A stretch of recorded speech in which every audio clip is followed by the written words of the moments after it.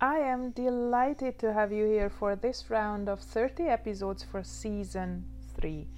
It has been a hot minute since I started this podcast, and I have always wanted to have a nice balance of interviews and solo episodes so that you can really see the behind the scenes, what it is like to be in the trenches and create this online course of yours that you have always wanted.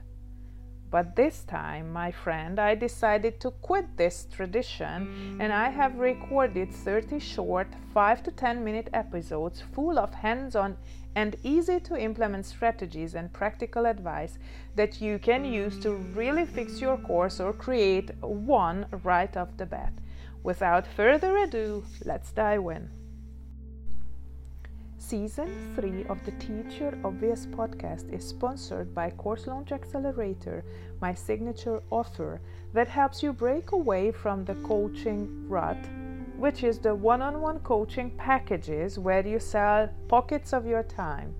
It is what keeps most impact-driven business and mindset coaches like you trapped in their own business. It might be you feeling trapped. Then I'm inviting you to check out Course Launch Accelerator, my signature offer that shows you what it really takes to create a leveraged offer that will grow your business in a simple and sustainable way. Say no to burnout and enroll in the link in the description below.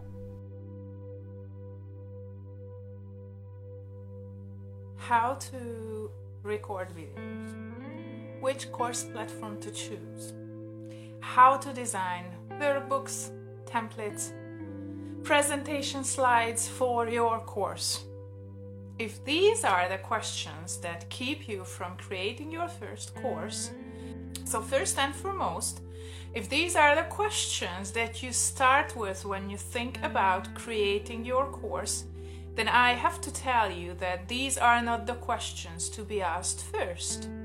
But if you have these questions, then I can tell you that once you get to a certain point of course creation, you will understand that you can hire these bits and pieces out much easily, even to your virtual assistant, if you have a social media manager, or if you have a virtual assistant, or if you work with somebody close enough, then who has a bit more tech savviness in them than you do not have to sweat these questions, right? But if you do not have a person yet on your team who does tech things, then I highly recommend you go to Fiverr or Upwork and hire somebody to do it for you. Even better, if you join Course Launch Accelerator, you are going to get branded templates that you can just fill up with your course content actually. So let's get it out of the way, that all the workbooks and or all the presentation templates come as a branded template for your brand fonts, brand colors over on Canva, and you are good to go with all the content pieces to be filled. And then comes the next question: how to record videos that you can upload to certain course platforms. The next thing you should know is that no course platform, even if they promise you like Kajabi that they are a one-stop shop for everything you need for courses, is not good to use. And why it is so? So most probably, if you are transitioning from coaching, you already have an email provider, ActiveCampaign, ConvertKit, whatever it is. So you don't need an email providing feature in your course platform, right? What you need is a seamlessly integrated course platform to your email provider on the one hand. On the second hand, it is really important to know if your course platform caters to the needs or allows you to have enough storage that you can host your videos or audios on. And why is it important? You do not want to keep your videos and audios on platforms where they do not host it, because these videos and audios are gated content, right? So there is a gate there. And the gate means that it is not easily accessible on the internet, and this is paid content. And you want to make sure that those content pieces are hosted in a way that if anything happens, any breach of security happens, then it will not get out onto the internet, right? So for that very reason, you want to make sure that you host your own videos either on Vimeo or in any other video hosting platforms, which is not YouTube or the course platform itself, right? Because you want them to be gated and you just want to integrate, the links to the audio and video to your course platform.